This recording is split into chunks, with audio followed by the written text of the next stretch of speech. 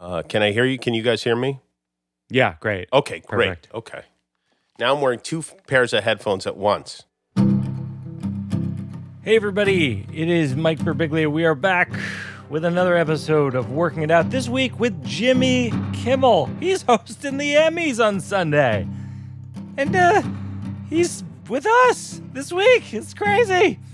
He's an old friend. He's someone who was really championed my career early on, and I will always be grateful to. He's a brilliant comic and host of Jimmy Kimmel Live.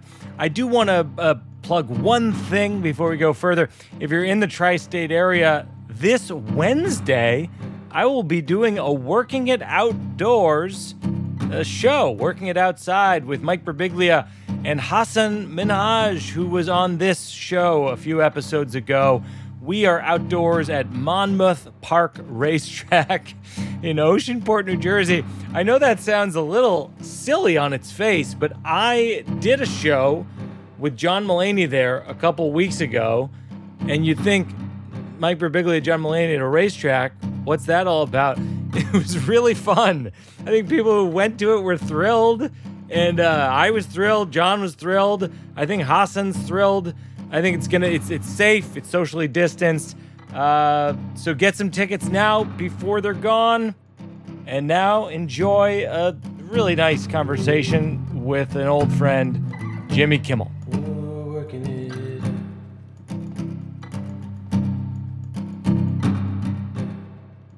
When you did radio, did you used to work your own board? Oh, well, yeah, when I did my own show, yeah, sure. It's so funny, like, because you worked in, like, you lived in all different cities and did radio in all different cities, right? I lived, if you want to hear them, I'll rattle them off for you. Yeah, sure, yeah, of course, yeah. Started doing college radio in high school in Las Vegas, and I worked, I didn't have a job, but I called into a commercial station.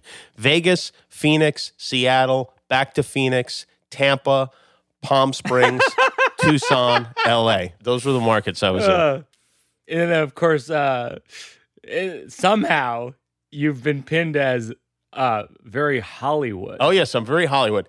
I'll tell you the worst part of the whole thing was I got married when I was 20 years old. Wow. And that was the worst part. No. And I got married when I was 20. And my ex-wife decided that we would register as people who are in their early 20s do for China. And that was our wedding registry, was China. And so almost everyone got us a place setting that was valued at like $87. And I was very upset because $87 was a lot of dollars. And That's a lot of bucks. And it was 1987, yeah. And I thought, we could use money is really what we could use. Right, exactly. But every time I'd get fired from one of those radio jobs, I had to pack up the china that we literally never used one single time. Oh, my gosh. And I had to carefully pack this china in a bunch of boxes and move it oftentimes completely across the country. And my gosh. If there's one thing that encapsulates my overall frustration at that age was dragging this china from city to city to city. I don't even know where it is. I have no idea where it is. I'm sure it's in a garage somewhere. But riot. Yeah, that's it. I feel like that is like quintessential, the childhood thing and adulthood thing that you feel like you have no use for is fancy dishware. Yeah, and not only that, when you're 20 and you wind up getting married, like I played no role in the wedding whatsoever. I mean, basically, I went to Costco, I bought a wedding ring, and that was it. And and so I didn't know how things were supposed to be done. So I took my ex-wife and my mom's word for it that, yes, you must have china. I mean, if you're married, oh my gosh, you have to have china, you have to have a hutch to put it in. So we carried the china and the hutch everywhere. Wow. Yeah. How is are you even on vacation? I mean, you've been off. You took off from the show since part of like midway through June, I think. Yeah, exactly. How has it been? Because I feel like that's the longest vacation that I know of that you've ever taken. This is the longest vacation I've had since I was 13 years old. That's a long stretch. Although if you count the 9 months after I was fired in Seattle and couldn't get another job, I guess that was my longest vacation, but it wasn't really a vacation. It was very stressful. Yes. But yeah, this is the longest vacation, and I found plenty of work to do on my vacation because I'm in the house, and what are you going to do? But I'm hosting the Emmys, so that has taken up part of it. And then even just the day-to-day work of the show, not having to do that has been it is relentless, and you don't realize how relentless it is until you get to stop doing it. And you go, oh, yeah, wow. And I'm the worst, too, because like when I'm working, you probably know this. Like if you send me an email or something like that, I get right back to you, right? I mean, yeah, that's true. It's true. When I am not working, it is like 9 days will go up. People think I'm dead. Yes. They're like, "What's going on?" He hasn't. Yeah. And it's just hard for me to break that seal and get back into my computer using it for work. Because what were you doing? Did you like on your vacation? Did you go fishing? I did. I went up to Idaho a couple of times. Mostly we sat around the house. We bought an RV. And when I say we bought an RV, I bought an RV. And the only reason I bought one was because there were none for rent. It was impossible to find one. Oh, yeah. That makes sense. And I thought, oh, yeah, I would love to have a Winnebago. Even though I have nowhere to park it, I would really like to have one. So I bought one. And my wife was suspect, but it turned out to be great. It really was great. I mean, I got 2 flat tires in Hurricane, Utah, which is spelled hurricane, but they all say hurricane, and had to have those replaced. But other than that, it was kind of a dream. Oh, my gosh. I recommend it. That's how you ended up on the podcast, because you texted me that you were listening to the podcast in the Winnebago. You know what? I might only be alive. Were it not for you, I'm not sure that I would be alive right now, because it was, long story, even longer. I wind up, it's like 2:00 in the morning, and I'm still driving this RV, and my wife, Molly, and the kids are sound asleep. They've been sound asleep for hours, and I'm now visualizing a fiery crash. I'm having all these horrible thoughts to keep me awake. And I thought, let me listen to because I never have time to listen to stuff. So sure, I have my drive to work is 3 miles, and I really don't have a lot of time to listen. So I thought, let me listen to all of Mike's podcasts. And so I listened to all of your podcasts, and here I am, still alive. Yeah, because I was like, you texted me that you listened to them. You're alive, which is the most important part of the story. But then I said, you should come on the show. You don't do stand-up comedy, but I feel like your slow round answers would be enough for the episode. Well, I have a lot of thoughts on the show as I was listening. Please, yes. We always want thoughts. Well, none of them are negative, really. But I feel like the essential premise of the show, working it out, I feel like, and I've listened to all of them, I feel like nothing gets worked out. Really. Sometimes it does. Sometimes it does. Sometimes it doesn't. Sometimes it kind of gets a little worked out, but it never gets worked out. To me, getting worked out, it means you've settled it at the end. Oh, I know. You're right. It's a totally fair critique. I'd be remiss if I didn't say that Una wanted me to say hi to Billy and Jane. Oh, yes. Una spent some time with Billy and Jane when we were in Los Angeles, and she loves, because Jane is like a big sister to her when, she's... I have to apologize to you, and I should, because I know we talked about getting the kids on a Zoom, but I have to say the most unpleasant experience that we have is trying to get our children on a Zoom, because my daughter has, she's got school Zoom, which are crazy, by the way, which are completely unnecessary as far as I'm concerned. She's in kindergarten. Like, what are they really learning in the first place? Why do they have to sit in front of a computer from 9 o'clock in the morning until 2:30 in the afternoon? And then we have to sit in the room making sure she's watching the computer. It's like I feel like I'm torturing them by making them sit in front of a computer. It's a weird thing. They hate it. It's very strange. Yeah, last night Una was playing games on the computer, which I'd never seen her do, and I go to Jen, "What's she doing?" She goes, "Well, the school said that she has to learn how to use a computer. She's 5." So she's learning from peg and cat games on the computer. We got a form today emailed to us that it's like one of these like agreements that you have to sign, but it's for the children. And the agreement, and boy, I wish I had it right in front of me right now.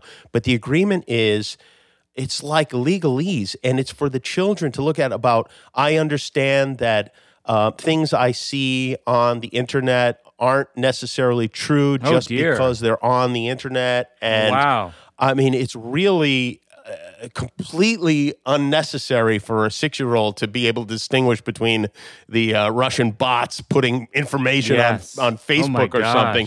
But it is, I mean, I looked at it, I was like, is this, am I nuts or is this crazy? I mean, this is just crazy to me that I mean, basically you're supposed to tell your kids, don't talk to strangers, don't give out your phone number, don't give out your real name. And kind of that's it, right? I mean, at this point at age 6, but there are so many rules now.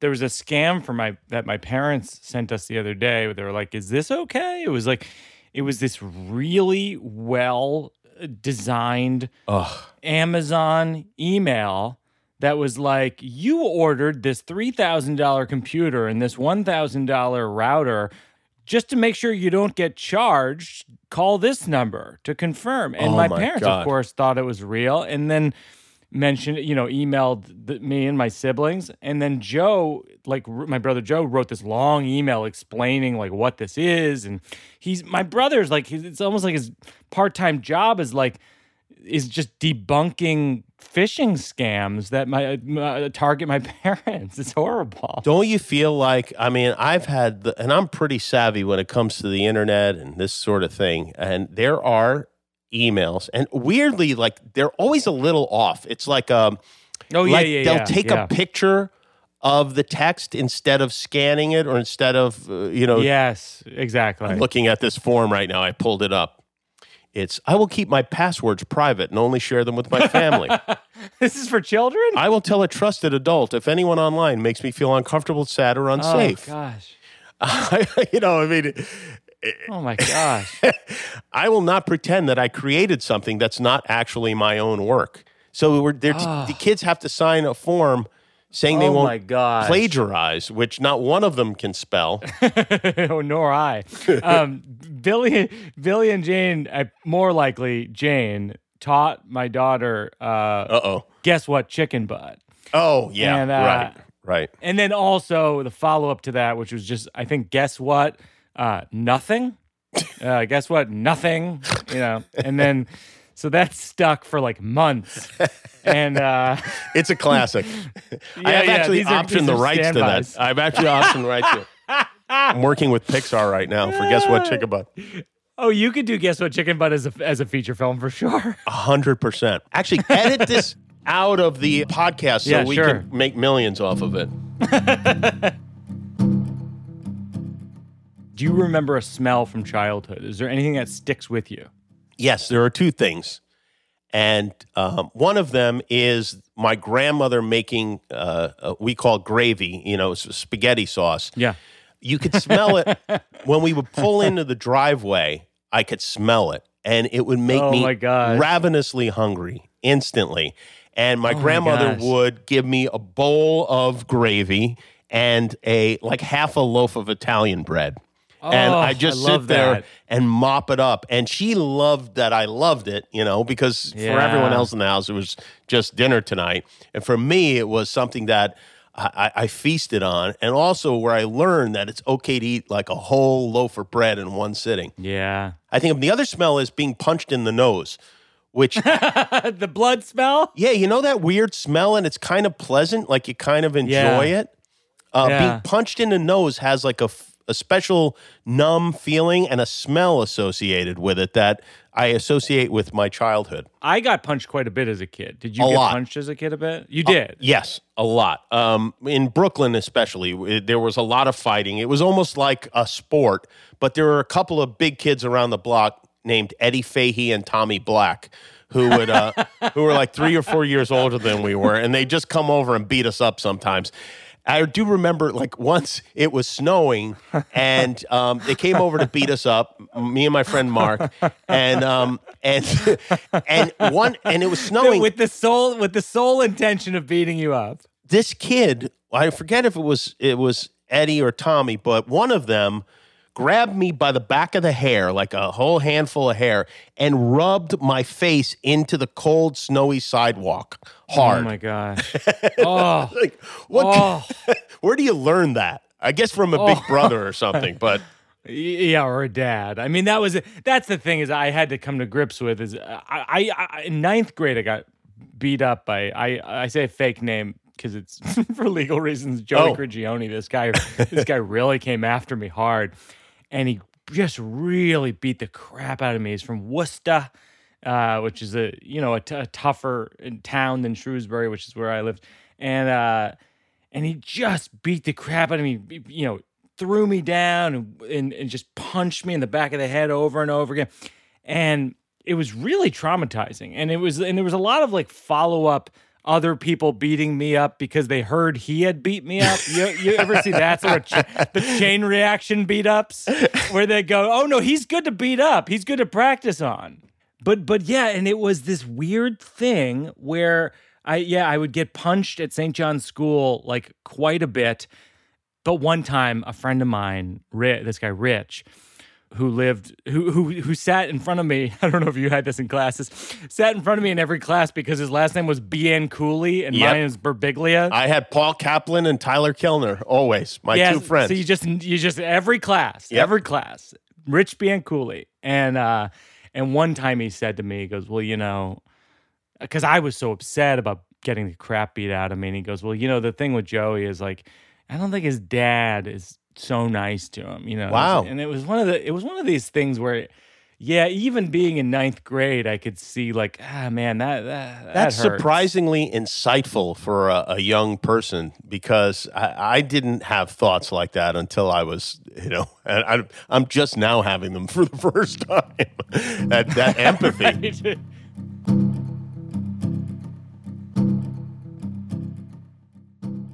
Stepping away from Jimmy Kimmel to send a shout out to our sponsor, Magic Spoon Cereal. Didn't know what Magic Spoon Cereal was. They sent me a whole variety pack, cocoa, fruity, frosted, blueberry. It's got no sugar. It's got 11 grams of protein. Now I'm addicted to it. Now my whole staff of this podcast is addicted to it. Mabel and Peter and Joe. If you go to magicspoon.com/Burbigs with the promo code Burbigs at checkout, you get free shipping. I would try it. It is addictive, and you'll thank me, and you can thank me on Twitter or whatever. All right, back to the show. Do you have an injury that you've had in your life that you felt like would never go away? I have one that will never go away, and it's the dumbest injury. And I'll show it to you next time I see you. But I have a weird gelatinous lump on my shin, on my right shin. And it was, I had these heavy duty chili bowls from the Pottery Barn. And, you make chili, like once a year? So that once a year came, and I was trying to separate one bowl from the other bowl. They were stuck together. And I pulled the bottom bowl and smashed onto my shin and caused kind of a geyser of blood. But I didn't want to go to the hospital. And so I laid around the house for about 12 hours bleeding before I finally said, okay, this is not going to stop on its own. But now, it's no big deal. But now when I step down, blood fills this. It's a weird hole in my shin, and blood fills it, and it bulges. And it's really, if you notice it, you'll never be able to look at my legs again. It's gross. It is a gross, movable lump. I have to say, look, in some ways, to be married to you is your what a catch, dream, right? Oh yeah. Right. In some ways. In what ways? In some ways. In many ways. In many ways that escape me right now. Yeah. However, there are other ways in which you are a doozy of a person to be married to because you have, just in this conversation, named two incidents, one having to do with the RV and the other to do with a geyser of blood in your shin where you're like, I'm not going to go to the hospital. Yeah. Well, you know what? I'm optimistic, and that does not always serve me well. I always think it's going to be fine. Like, somebody's like, hey, I just want you to know I've got cancer, and I'll be just like, it's gonna be fine. And I don't say it to them because I know they don't want to hear it. But in my head, It's going to be fine. It's going to be fine. And I just keep like thinking it's going to be fine.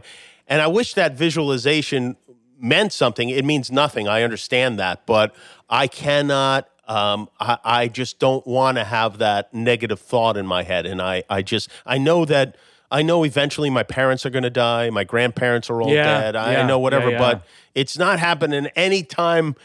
It's not in the plan, really. Like none of that stuff. Gosh, and so stuff like bleeding, I figure, it's going to stop. I don't need to go to the hospital. Or do you really need to put unleaded in a car that says unleaded only? Wouldn't it be cheaper if we put regular in there? Yeah. And then you wind up in the middle of a field being towed by two scary guys. But I do think that's probably part of what Molly appreciates about you is that you're the person in the marriage who says it's going to be okay. And because in my relationship, too. I have she is too. Okay. I think so. I think so. But in my relationship, it's like, I feel like in every marriage, there's the person who's like, the sky is falling. And then there's a person who's like, it's going to be okay. And in my marriage, I have by default become the person who says it's going to be okay. And lately, I'm not convinced. You know what I mean? And right. and so I think that's one of the most challenging things since March has been like going like, I don't know. I'm not sure. I feel the same way. I don't want to say it's going to be okay because I'm not certain that it is going to be okay. And we all know what it is. It is everything. Yeah. It's everything. Everything. And it's funny to look back on the things we were worried about like 5 years ago. I mean, like 5 years ago, I was putting a bucket in the shower so that I could like reuse the water to water the plants and stuff because I was like, oh my God, we're going to run out of water. Now I'm like, the hell with the water. We're getting everything else. This is the least of our problems. But I really was like, that's the stuff. We had the luxury of being worried about things that now seem fanciful. Yeah. Yeah. Do you have any? But don't worry, Mike. Everything's going to be okay. Thank you. Thanks for saying it. Do you have a neighbor from childhood who was particularly memorable? I had a guy who lived next door to Cleto named Ray, and Ray. All my neighbors were memorable, but Ray was a drunk, and like he was a drunk, like an Andy Griffith show type drunk. Like he was, just always drunk, and his hair was. He was about 70 years old, but he had a huge head of hair, white hair, and he was always wearing a mechanic's jumpsuit, even though he was not a mechanic. He was retired. But Ray would sometimes have conversations with Cleto's dog, Springer. And he, for whatever reason, thought Springer's name was Brandy. I think there may have been a dog in his past named Brandy, and so he would constantly call Springer Brandy. And I remember a conversation that I listened in on and recounted to Cleto's family, which was, Brandy, you're a crazy, crazy dog, but you'll never have any pups because you're a... Meanwhile, Brandy was a male.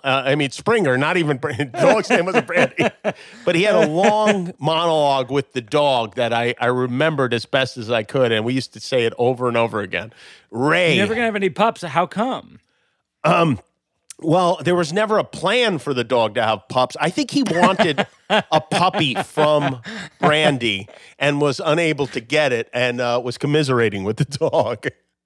But there was Ray. Yeah, we had a lot of characters. We had a guy named Mike Schilling who we used to babysit for. Yeah. Cleto and I. He would pay $1 an hour, not to each of us, to $1 an hour.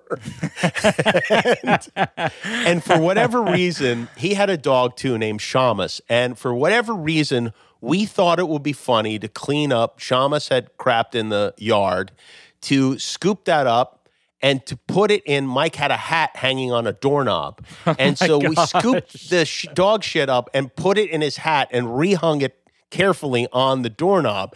And in our minds, Mike would, maybe a few days later, grab his hat and dog shit would fall out. And he'd be like, how the hell did Shamus shit in my hat? Oh, my gosh.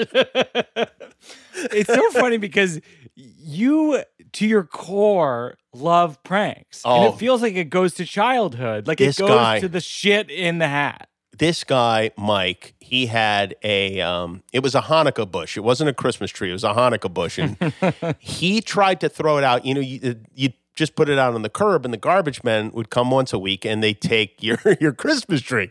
So Mike would put his Christmas tree or his Hanukkah bush out.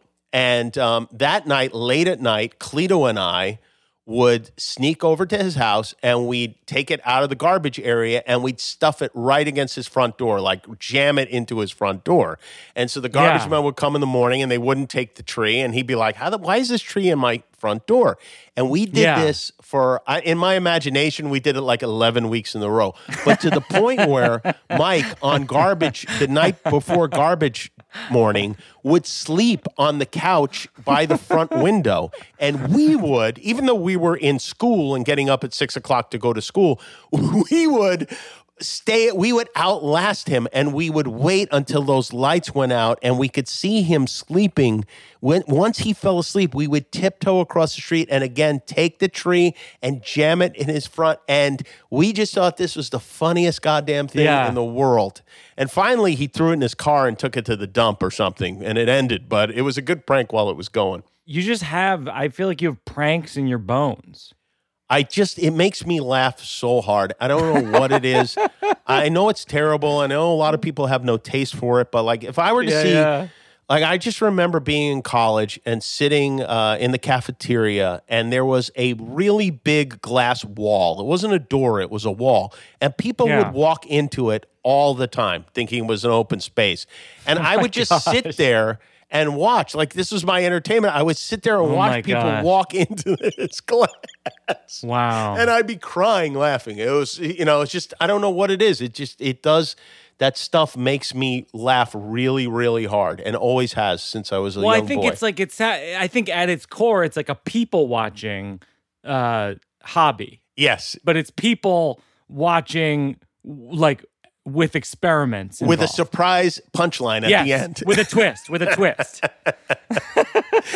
I love predictability. Now, I know most people feel the opposite, but like I have an Aunt Chippy, my Aunt Chippy, who never disappoints. And there are people you go like, oh, this guy's really funny. Wait till you see this guy. And then you get the person together and the person's not that funny. You're like, oh, you don't really know him yet. You gotta, well, my Aunt Chippy, within 1 minute of meeting her, sells it and is exactly what you hope she is and does exactly what you hope she does. And I love it when I know somebody and I know what they're gonna do and they do it. It makes me laugh, and it's a weird thing. I have a friend named Mike August who has never picked up the check for anything, and and he almost always drives. That's like his kind of contribution if we go to a concert or something. But there's no greater joy for me than we pull up to the parking lot at a concert, and he rolls down his window, and there's the guy waiting to take, for the $20 or whatever. Mike, and just watching Mike try to get out of it or get someone else to pay for it. It is, I love it. I don't know what it is, but I love watching it. I want to do an episode of the show that's dedicated just to voting, because in April I was going to do a tour at colleges that encourages young people to vote, called Stand Up and Vote. And so one of the questions I'm toying with is doing a slow round question for it, where I ask people, what's a thing when you were a kid that you never cared about, but you care about now? Like, in other words, why would you bother voting, essentially? Mm-hmm. Well, can you imagine that we have to go around and remind these shitheads to vote? I mean, what the? Seriously. It should be like, hey, asshole, vote. That's it. Don't. I shouldn't have to. I should have to convince you that this is a good idea. If you're not convinced by now, forget about it.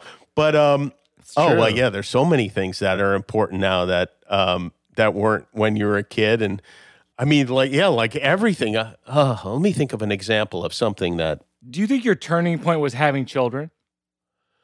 Well, no. I know that sounds weird, but I feel like when you had Una, you'd gone through a lot, and you arrived at that time where you decided you were going to have a kid. Yeah. I had a baby when I was 24 years old.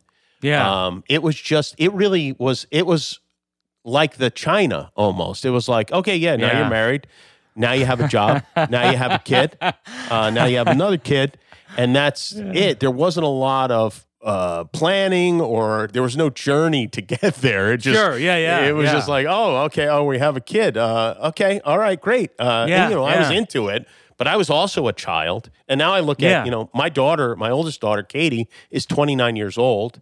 She just turned 29. Wow. And she's 5 years older than I was when I had her. And that's wild. they have no interest in this when I tell them. I was like, you realize, like, you were five.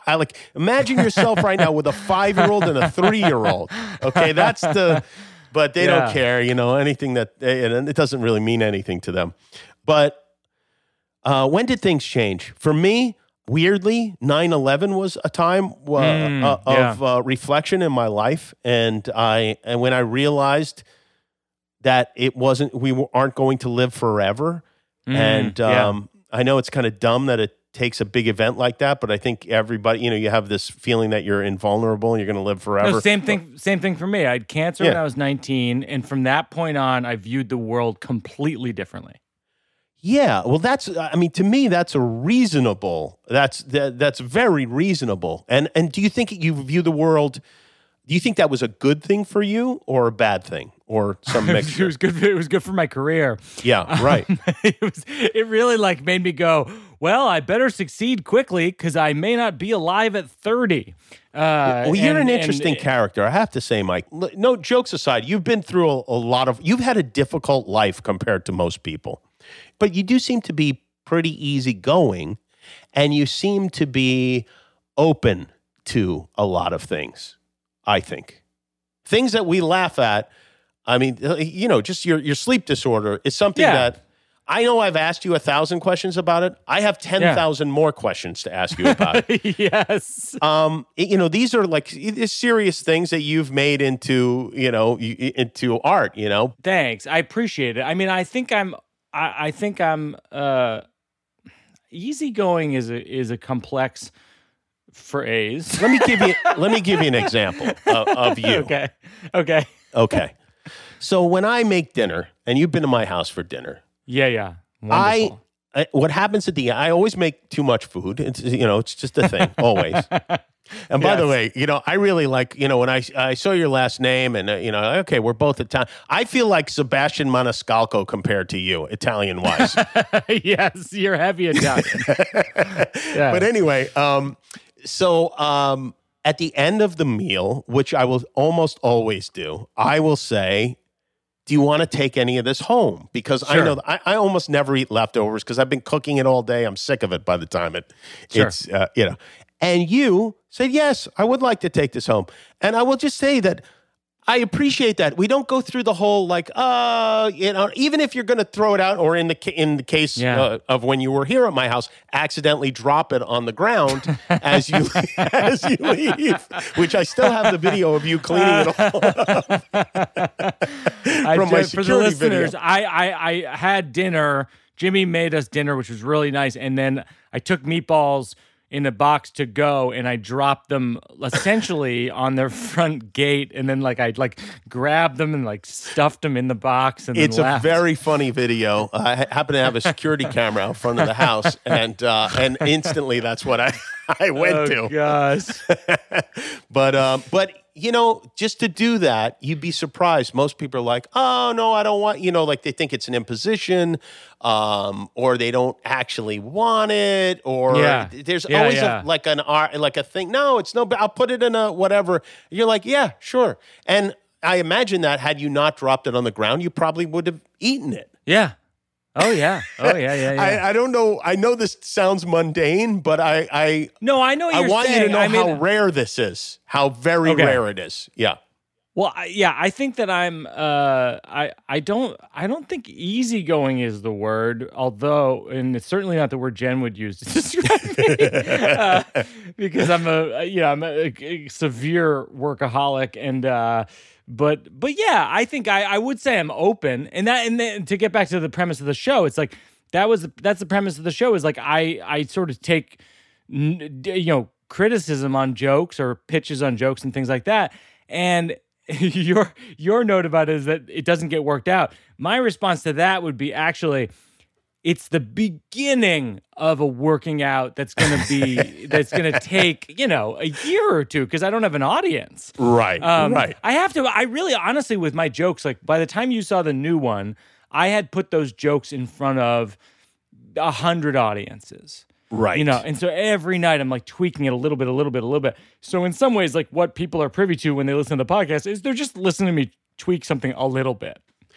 Yeah, well, I have a different way of, because of the nature of my job where I'm doing a different monologue every night. I never get the chance to refine anything. So, which in a way, it's a blessing in some ways because, I know I've seen the metamorphosis that sometimes you get a joke and it's pretty good and then you make it great and then and then you get away from what made it great and you don't know what happened and why it's not as great anymore. And the people who do a really good job of remembering and recording where they were 6 months ago will go back to it and go, whoa, did I change a word or did I, what happened? Why doesn't that joke work as well anymore? And you're really like a scientist with that stuff, I think. And I'm more of I'm just grinding the meat and making hamburger patties and then back to grinding the meat. You have so for me, working it out the closest thing I get to working it out is having a conversation with one other person about a joke. Right. Or waking my wife up in the night.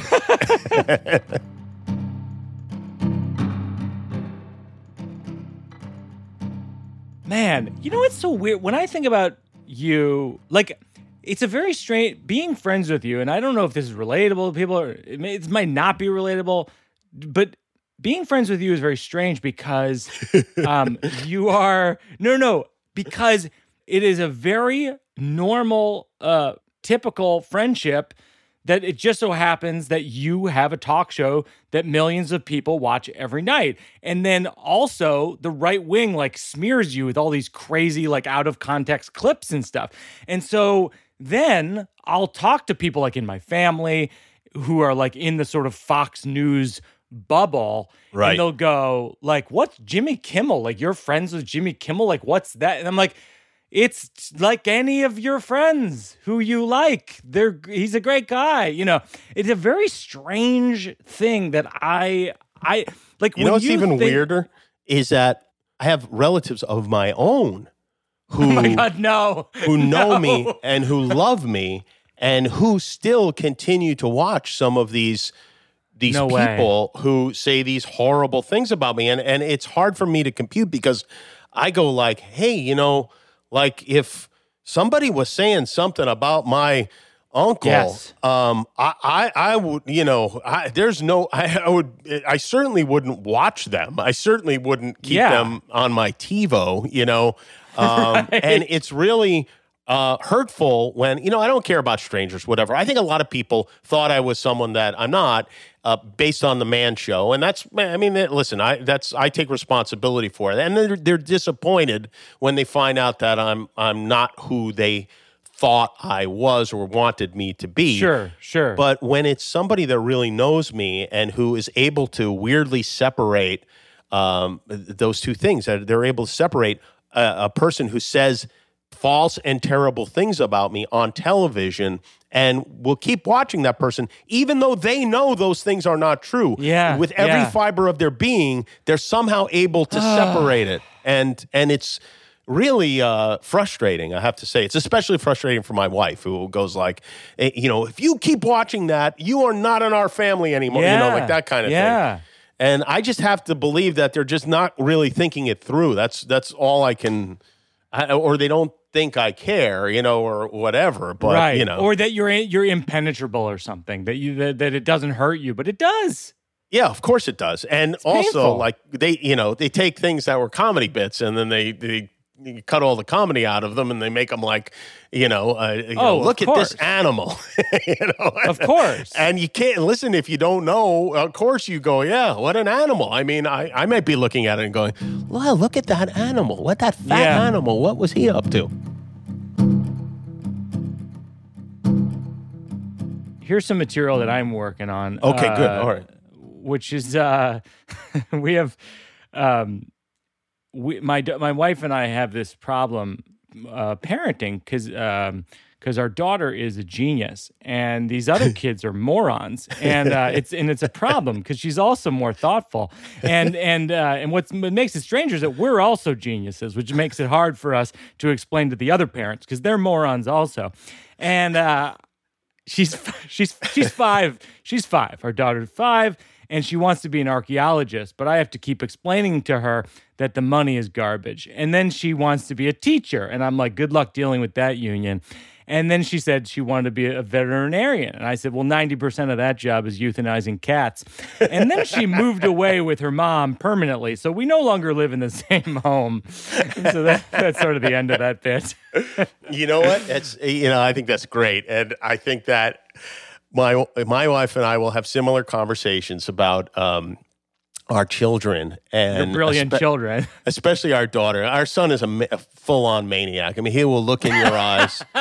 He will make eye contact with you, and you say, "Billy, do not throw your food." And he will say to you, "I'm sorry. I promise I won't throw my food anymore." And you say, "Okay." And without breaking eye contact, he will pick the food up on his plate. He won't even look at it. He will pick a piece of food up and throw it right over your head. Oh my gosh, that's so great. And you know what I do? I laugh, and it's the worst thing you can possibly do.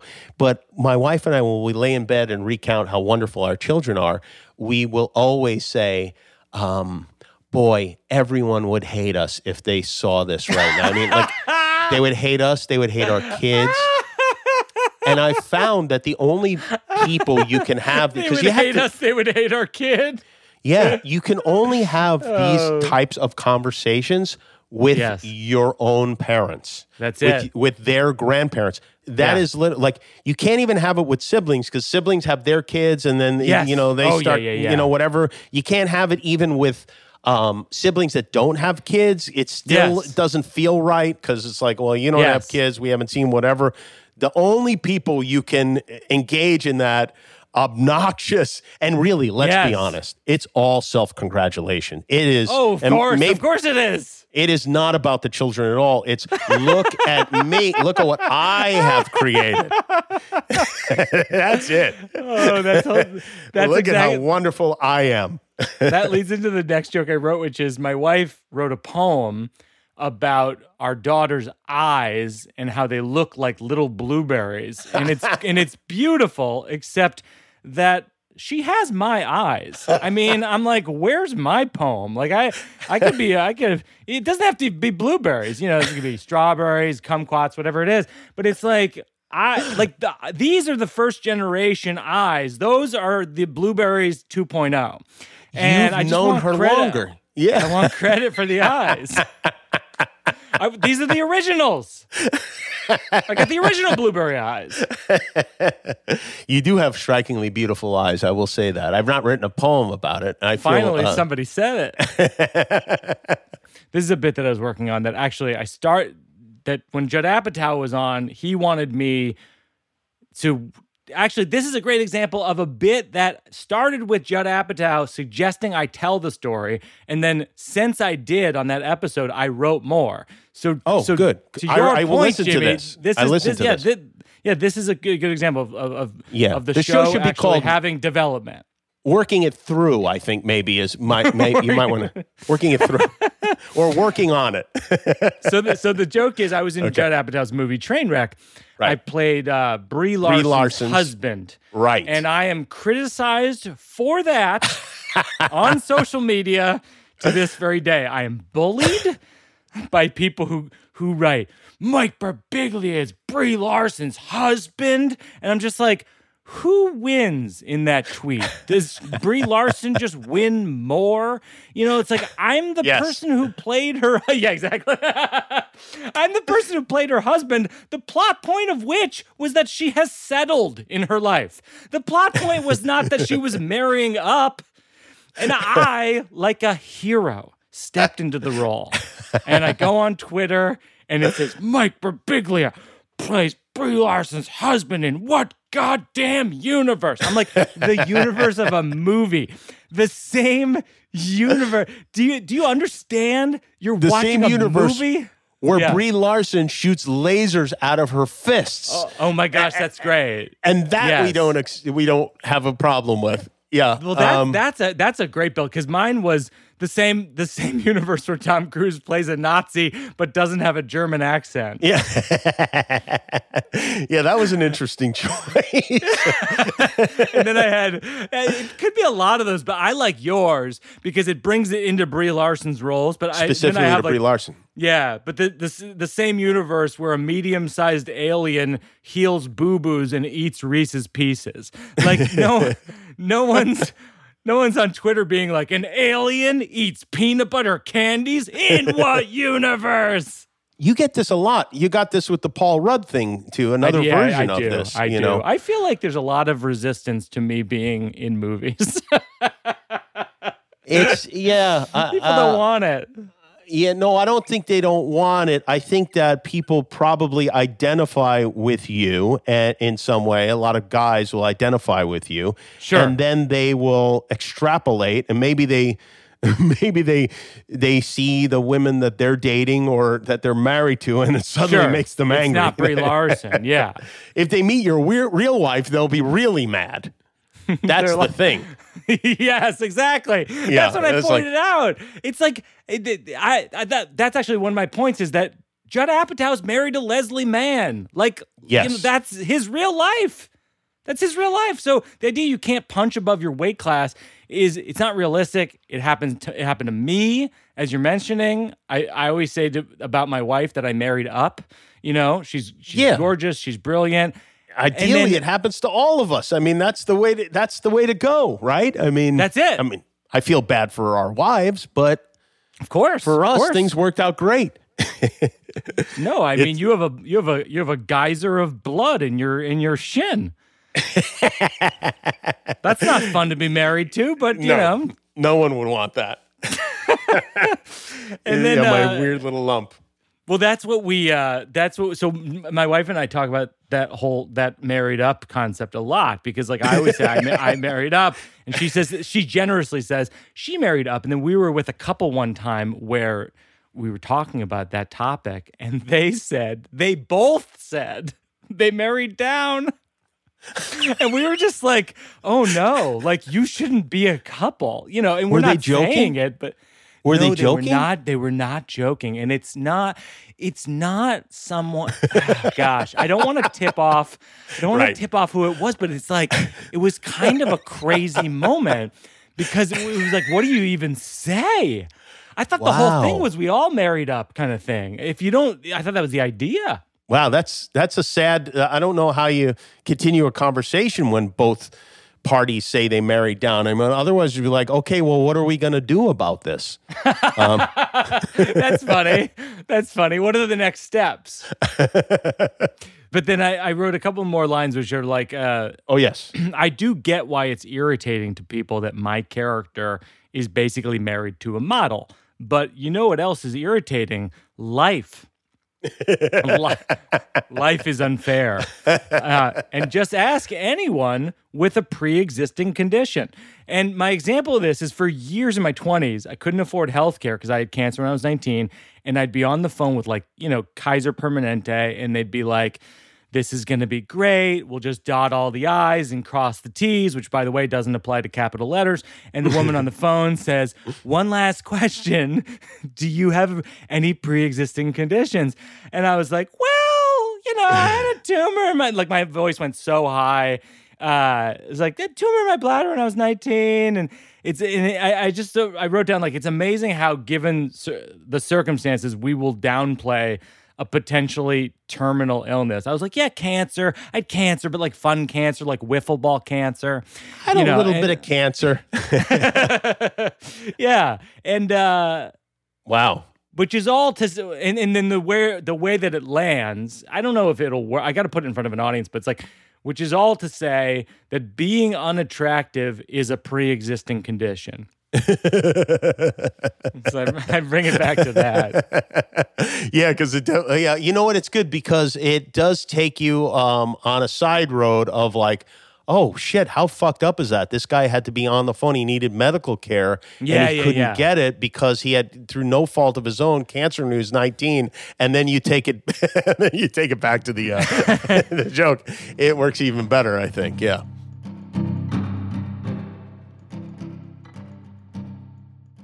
I just want to take a moment to send a shout out to our friends at Helix Mattress. I was skeptical about having sponsors, and then a few started sending me some things, and one of them was Helix Mattress. And now I am a real convert to Helix Mattress. They give you a little quiz. They match up your type of sleep with their soft, medium, or firm settings. It shows up in a box, which is nice. You don't have to go to the store. So you just get a box of mattress. You open the box, and then you have an amazing mattress. Go to helix.com/Birbigs, and if you use that code, you get $200 off all mattress orders and 2 free pillows. Helix.com/Birbigs. I couldn't recommend it more. I think it's a joyous mattress. I'm jumping on the bed. It's the Helix bed. Do you like it? I love it. Jump. And now back to the show.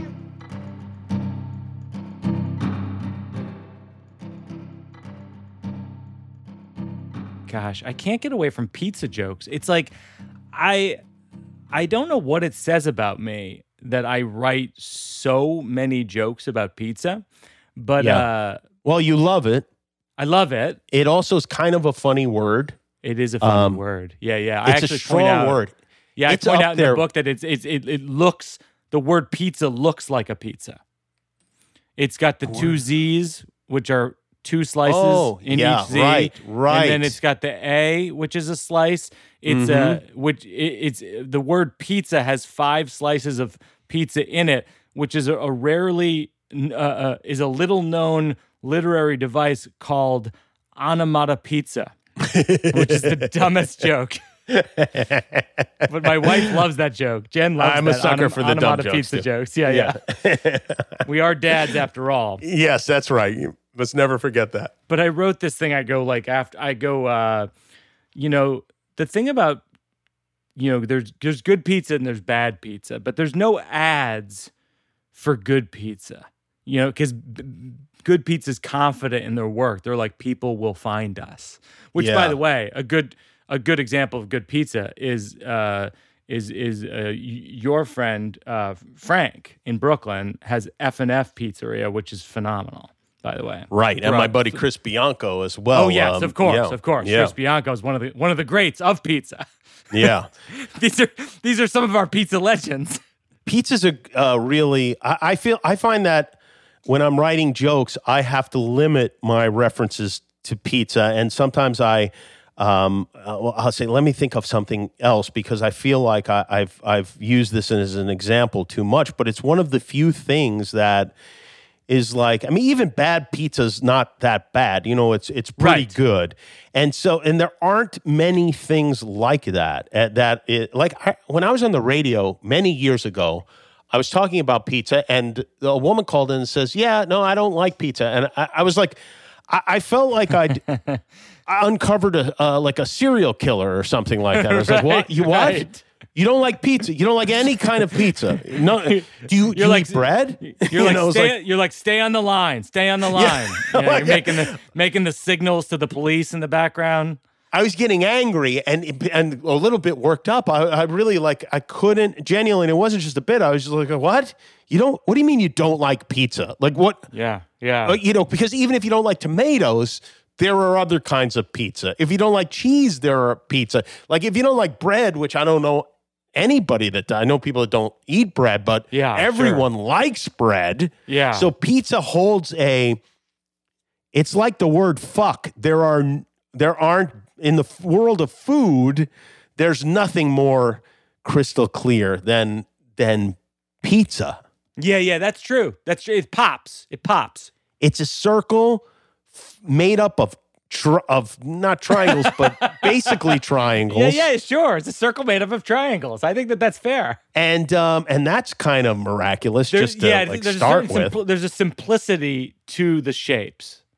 Yeah, it's perfect, is what it is. And there are a few things that express perfection, and I think that's why it comes out of you a lot, because it's just something to I don't know.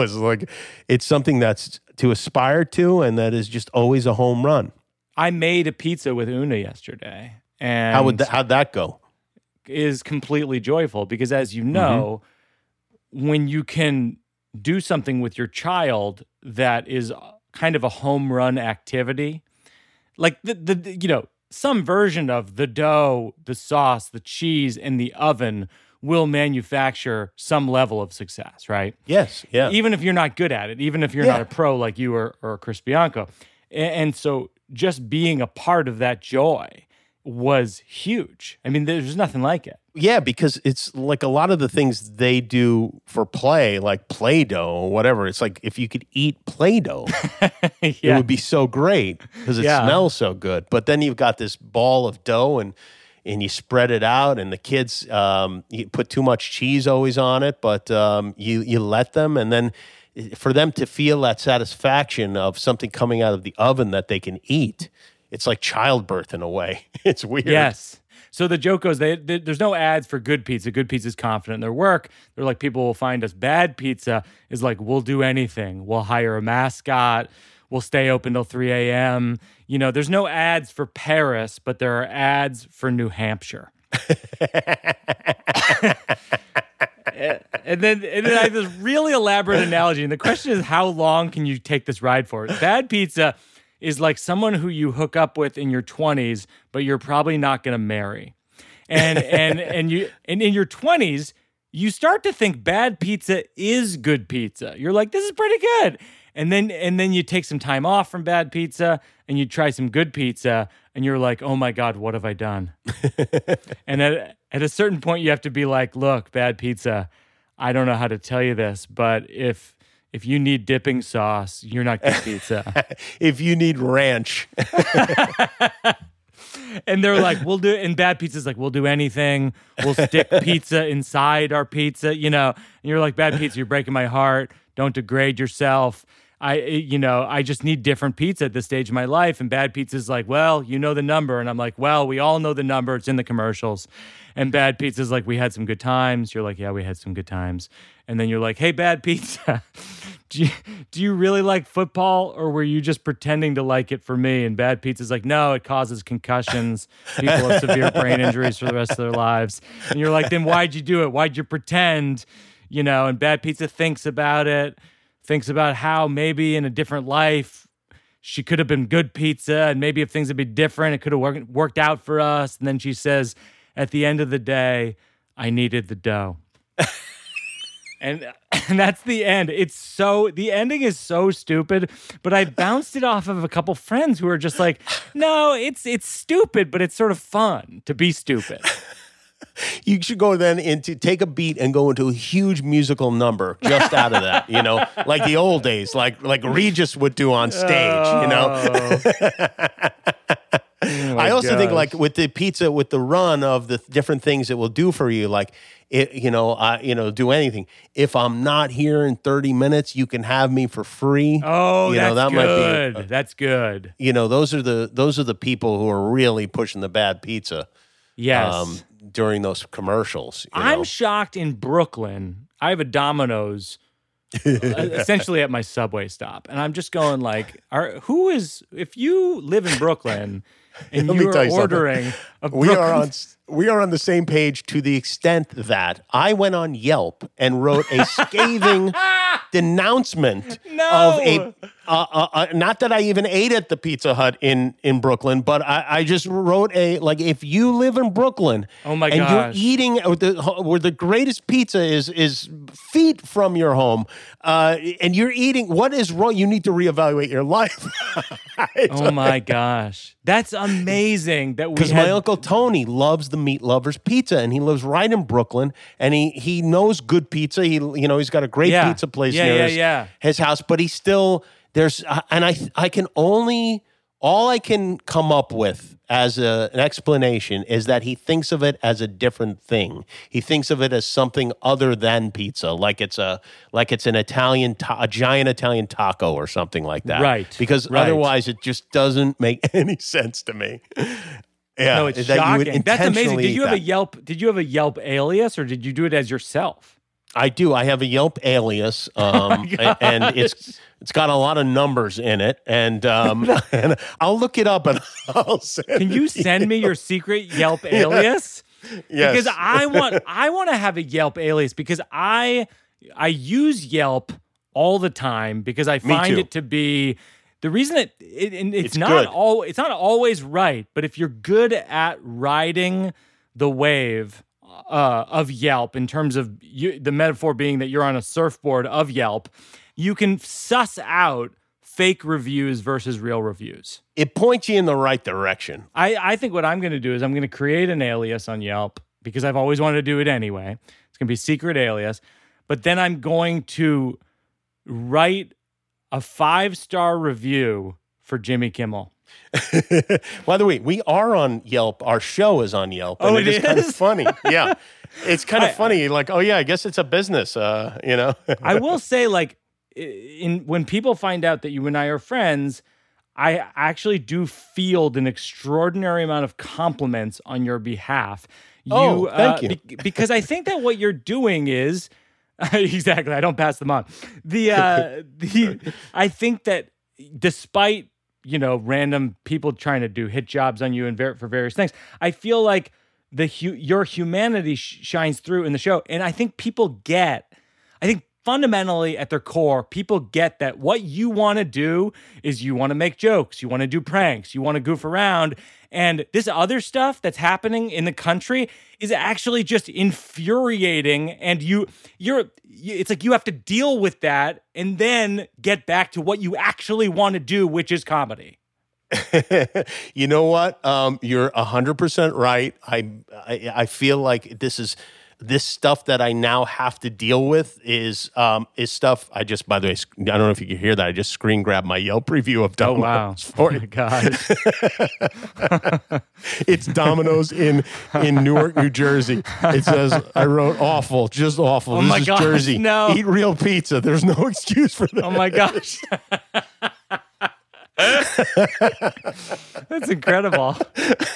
Sorry. Well, anyway, you know what I did? I derailed your compliment because I'm uncomfortable with it. No, of course. But that is nice. And yes, I do wish we didn't have to talk about this stuff, but I am grateful that people will listen to it. And even honestly, hearing you talk about being 19 years old and having had cancer and then not being able to get health insurance, I don't know how that makes sense to any human being, or at least any American, because it is, and I have, fortunately we make a good living or whatever, but there are so many people that don't have that, and people that I know, and I also know, like my son, he's already hit his lifetime cap of health insurance, if there are lifetime caps. Of course, it's like, should a baby hit their lifetime cap of health insurance? It's nuts. Nobody agrees with that. It's bananas. Like, I don't know. Sorry. But anyway, but that brings that's important to me. That's actually, of course, and it should be. And it brings us to the final segment, which is working it out for a cause. And in the past, I know you've contributed a lot to Children's Hospital, and we could contribute to them today or another nonprofit of your choice. Well, I love Children's Hospital Los Angeles. It's a great hospital. It's a teaching hospital. So they will teach and train surgeons and doctors, nurses at this hospital and send them all over the country. Like the team that worked on my son, one of them is in St. Louis, one of them is in New York. Now, they go all over the country. So it's not just a local thing.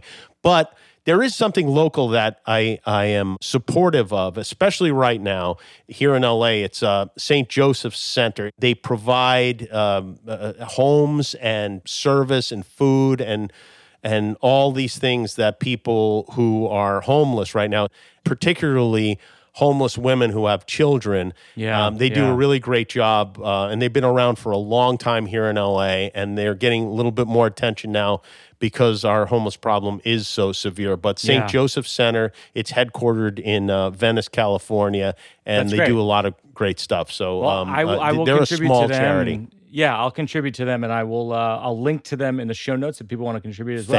Thank you. Thanks, Jimmy, for all your support over the years, and Mike, I love you. I've been a fan since I first saw you, and I enjoy listening to your podcast, especially on those lonely long drives. This was fun. I'll send you my Yelp review so you can see it, and I'll call you to run my Emmys plan by you. Guess what? What? Chicken butt. Nothing. All right. Working it out, cause it's not done.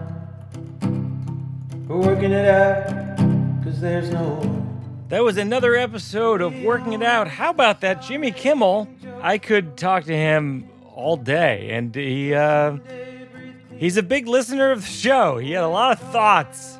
On the show. Look, he said nothing really gets worked out. I think incrementally, it does get worked out. This is the first draft. So even the Brie Larson bit, which you heard, if you listen to all the episodes, the Judd Apatow episode, Judd says, will you tell this Brie Larson story? And I tried it, and then I wrote some more, and then I brought some more to the Jimmy Kimmel episode, and now that's starting to take shape as a bit that might end up in the YMCA pool show. So it's baby steps. It's not like I have a talk show where I put out a new monologue every day, but I'm developing the special over a couple years, and so that's sort of how it goes down. I really appreciate you listening. Our producers of Working It Out are myself, along with Peter Salamone and Joseph Berbiglia, consulting producer Seth Barish, sound mix by Kate Belinsky, with help from Joel Robbie, assistant editor Mabel Lewis. Thanks to my consigliere Mike Berkowitz, as well as Marissa Hurwitz.